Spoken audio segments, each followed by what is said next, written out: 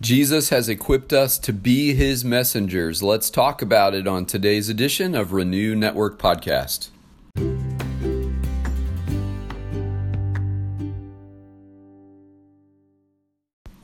Hey guys, good morning. It's Friday. We made it through another week. Thank you, Jesus. We're starting today to move on in Luke's Gospel. Today we're going to be in chapter 10. And we're tackling a pretty hearty passage today, 10:1 through 24.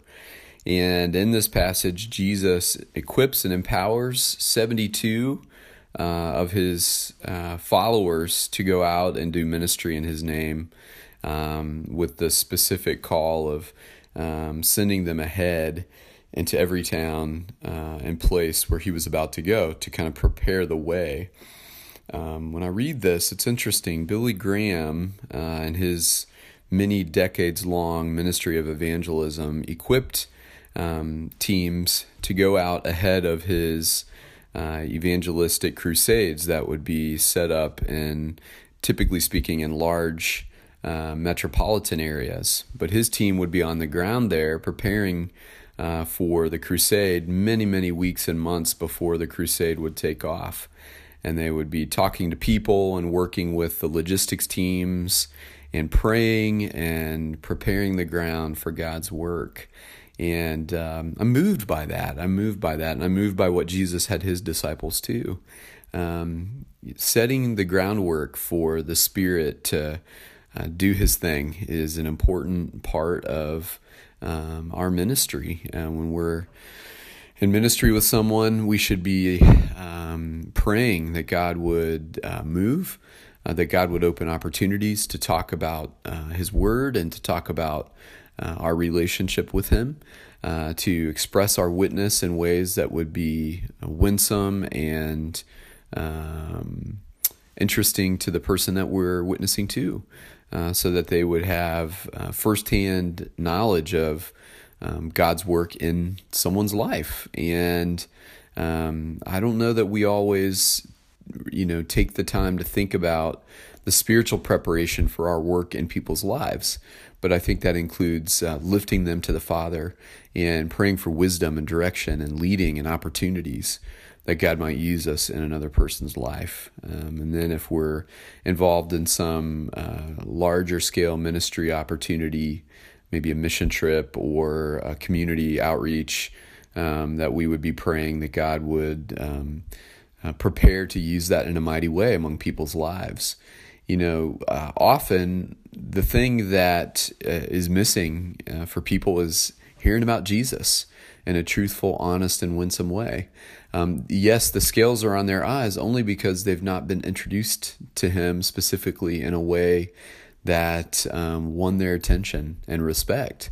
Often they get the characterized version of Christianity through the media or through people who are angry with the church and the axes they have to grind with the church. And that's not to say the church has not wounded people and the church's witness has not sometimes been harmful.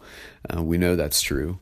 But if we're not laying a groundwork, praying and asking and interceding for these experiences and events, and inviting the Holy Spirit to just be present and unleash his power in a visible way, then we're really just sort of leaving things to chance. We're not being intentional, and that's just not the way of the kingdom. And so I love this passage. Jesus goes on through the duration of the passage to give some specific instructions to his disciples about what they're to do when they go out two by two. And then he speaks some words of judgment on some communities that rejected him. And then he talks about the believers' empowerment, their authority to overcome the power of the enemy. And then Jesus expresses kind of a prayer to the Father of rejoicing for the work of his disciples and the effectiveness of his disciples based on the Spirit's empowerment.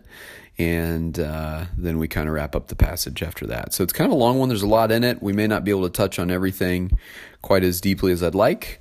but we'll get a nice overview of Luke 10, 1 through 24. Let's go to the Father before we start studying together today. Heavenly Father, it's another Friday, and we give you thanks, Lord. We've made it through the week. We give you thanks, Lord, that we can look back and see your faithful presence at work in our lives. And on Friday, Lord, we get a little excited because we know some rest is coming, some recreation is coming. And I pray for each of my friends that's listening today, Lord God, that you would draw them into a season of rest this weekend. And Father, that we would experience the beauty and joy of Sabbath, not in a legalistic way, Lord, but that as we rest in your presence, we really would experience your healing, restorative touch. Oh God, how often life beats us up, and how desperate we are for your touch today. Speak, Lord, we pray through your word, and challenge us with it, that we might be sharp tools for your kingdom as you empower us with your Spirit. We pray all these things in your holy name. Amen. All right, guys, Luke chapter 10, verses 1 through 24. Jesus sends out the 72. After this, the Lord appointed 72 others and sent them 2 by 2 ahead of him to every town and place where he was about to go. He told them, "The harvest is plentiful, but the workers are few. Ask the Lord of the harvest, therefore, to send out workers into the harvest field. Go, I am sending you out like lambs among wolves. Do not take a purse or a bag or sandals, and do not greet anyone on the road. When you enter a house, first say, 'Peace to this house.' If someone who promotes peace is there, your peace will rest on them. If not, it will return to you. Stay there, eating and drinking whatever they give you, for the worker deserves his wages. Do not move around from house to house. When you enter a town and are welcomed, eat what is offered to you. Heal the sick who are there, and tell them the kingdom of God has come near to you. But when you enter a town and are not welcomed, go into its streets and say, 'Even the dust of your town we wipe from our feet as a warning to you.' Yet be sure of this, the kingdom of God has come near. I tell you, it will be more bearable on that day for Sodom than for that town. Woe to you, Chorazin! Woe to you, Bethsaida! For if the miracles that were performed in you had been performed in Tyre and Sidon, they would have repented long ago, sitting in sackcloth and ashes. But it will be more bearable for Tyre and Sidon at the judgment than for you. And you, Capernaum, will you be lifted to the heavens? No, you will go down to Hades. Whoever listens to you listens to me. Whoever rejects you rejects me, but whoever rejects me rejects him who sent me." The 72 returned with joy and said, "Lord, even the demons submit to us in your name." He replied, "I saw Satan fall like lightning from heaven. I've given you authority to trample on snakes and scorpions and to overcome all the power of the enemy. Nothing will harm you. However, do not rejoice that the spirits submit to you. Rejoice that your names are written in heaven." At that time, Jesus, full of joy through the Holy Spirit, said, "I praise you, Father, Lord of heaven and earth, because you have hidden these things from the wise and learned and revealed them to little children. Yes, Father, for this is what you were pleased to do. All things have been committed to me by my Father. No one knows who the Son is except the Father, and no one knows who the Father is except the Son, and those whom the Son chooses to reveal him."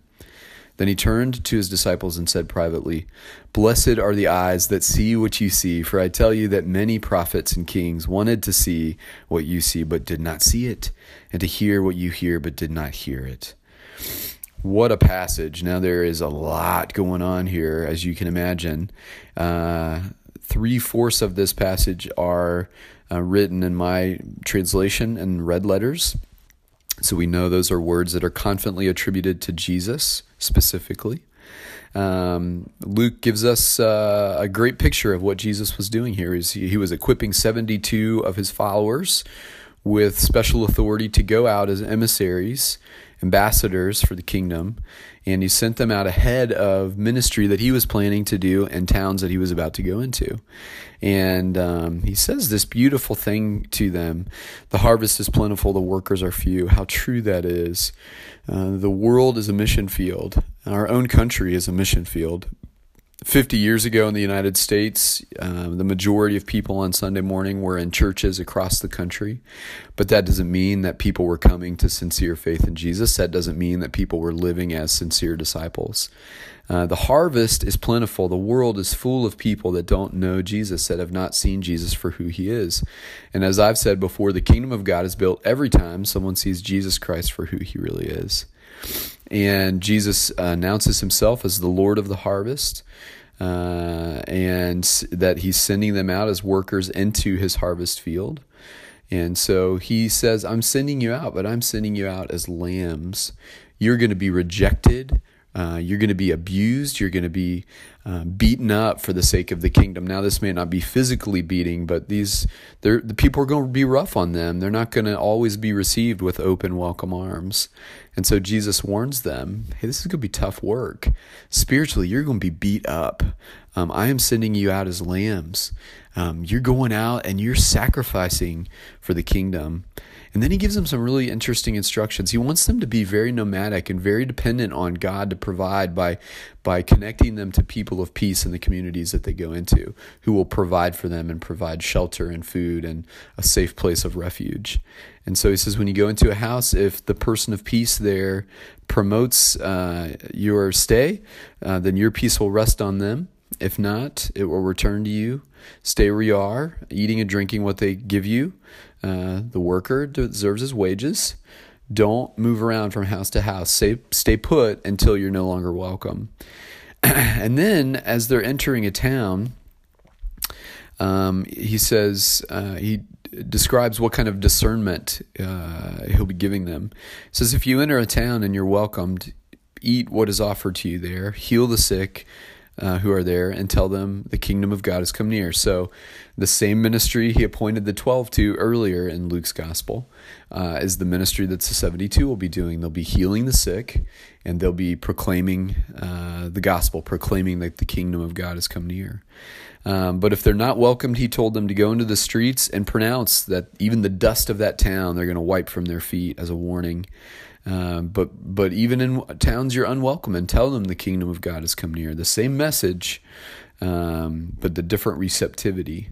He says, I tell you, it'll be more bearable on that day for Sodom, for that town. Now, we remember Sodom and Gomorrah from the Old Testament and the story of Abraham and Lot, and we know that Sodom was destroyed, and the people were turned to pillars of salt in those towns as an act of God's judgment against them.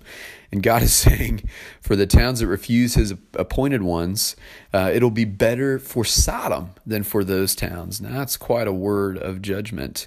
Quite a statement. And then he names specifically in the next section 3 towns where he has gone before to perform miracles and to minister, and these towns refused him. They rejected him, and so he calls down judgment on Chorazin, Bethsaida, and Capernaum. Now, Tyre and Sidon are the Gentile towns that are mentioned there. And in the Old Testament, they were receptive to the people of God and helpful in building the temple. And there was a woman who cared for Elijah, Syrophoenician, who was from the area of Sidon and Tyre. And they simply didn't come to God because no one had introduced them to God. But Jesus says here, they would have responded to the message of the kingdom and repented and been in sackcloth and ashes. But you've refused me. You've rejected me. I performed miracles. I showed you the power of God, Chorazin and Bethsaida and Capernaum, and you refused me. And so he speaks judgment on them as well. It's interesting, when Jesus is doing this, he's sensing the hardness of their heart. He's not judging the people because he's unreceptive to them coming to him, and he doesn't want them in his kingdom. He certainly wants them in the kingdom, but he is naming their sin, and their sin is hardness of heart that keeps them from being receptive to the Spirit of God. We're going to meet people like that as we reach out with our witness for Jesus. We're going to meet people with hardness of heart. We're going to meet people who are shallow, who respond well to the to the message of the gospel, but their faith in Christ is easily blown away because of the cares and concerns of this life. We're going to meet people who have obstacles to grace in their lives that keep them from responding. And so we have to press through and press on. And Jesus offers good encouragement here. I like how he talks about the spirit of peace in us connecting with the spirit of peace in another. And I think we've had those experiences where you meet someone who's just uniquely receptive. They don't know much about Jesus, but they're all ears. They want to hear it. That's a person of peace. That's a person who I would call them pre-Christian. They're ready for Christ. They just have never really been introduced to him. And then Jesus gets a message back from the 72. But before that, he says, whoever listens to you listens to me, and whoever rejects you rejects me, but whoever rejects me rejects the one who sent me. And so he's encouraging them. He's saying, hey, if they're listening, that's great. My word is getting through. If they're not listening, they're not rejecting you. They're rejecting me. They're rejecting my Father who sent me. Then the 72 come back, and their hearts are full of joy. They're having effectiveness in ministry. They're seeing impure spirits submitting to them in Christ's name. And Jesus says, hey, I was there when Satan fell from the heavens and got cast away. And I've given you authority to trample over snakes and scorpions and to overcome all the power of the enemy. Nothing will harm you. And that's an awesome, awesome statement. He says, I've given you all the authority of heaven to proclaim my name against the enemy, and you'll have power and nothing can harm you. But don't rejoice because these spirits submit to you. Rejoice because your names are written in heaven. Rejoice because you belong to God. You are one of his. That's the true joy. When we see powerful ministry happening, we can rejoice in God too, because we see people getting free, and we see people now able to walk in the Lord and not be harassed and tripped up by these things that were holding them back. And then Jesus sings a song of praise to the Father, and he's grateful that God has opened the eyes of his disciples to see him as he is, and that he's befuddled those who think they know it all, the teachers of the law and the Pharisees. And he says, he reveals something here, that if you know the Son, that no one knows the Father except the Son, and those to whom the Son chooses to reveal him. If you know the Son, if you see Jesus for who he is, and it's clear to you that he's the Messiah, then he has chosen to reveal himself to you. That is an act of his sovereign will, that he is drawing you with his Spirit. If you respond to Jesus and you profess faith in Jesus, Jesus has chosen to reveal himself to you. That's a powerful thing. You are blessed of God. You see him as he is, and he chose to reveal himself to you. That's powerful. He closes out the passage by turning to his disciples and saying, blessed are the eyes that see what you see. You see me for who I am. You see the kingdom for what it is.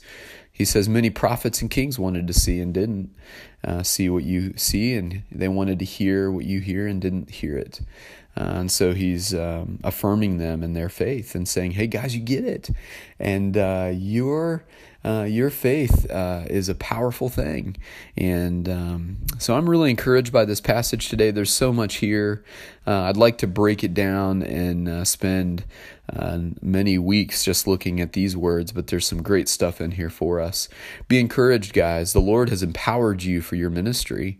Wherever he places you, in whatever spheres of influence he's called you into, he's given you everything you need for effective ministry there. But let's be reminded what he said to his own disciples, that he was sending them out like lambs among wolves. Ministry in the way of Jesus, it's going to cost you something. It's not easy. It's a sacrifice, and there's going to be hard times when people don't respond and you encounter hardness of heart, and it grieves you because you so want people to see Jesus for who he is, and you want them to be released from the things that bind them and be free and able to walk in his grace and mercy. But that's not always going to happen.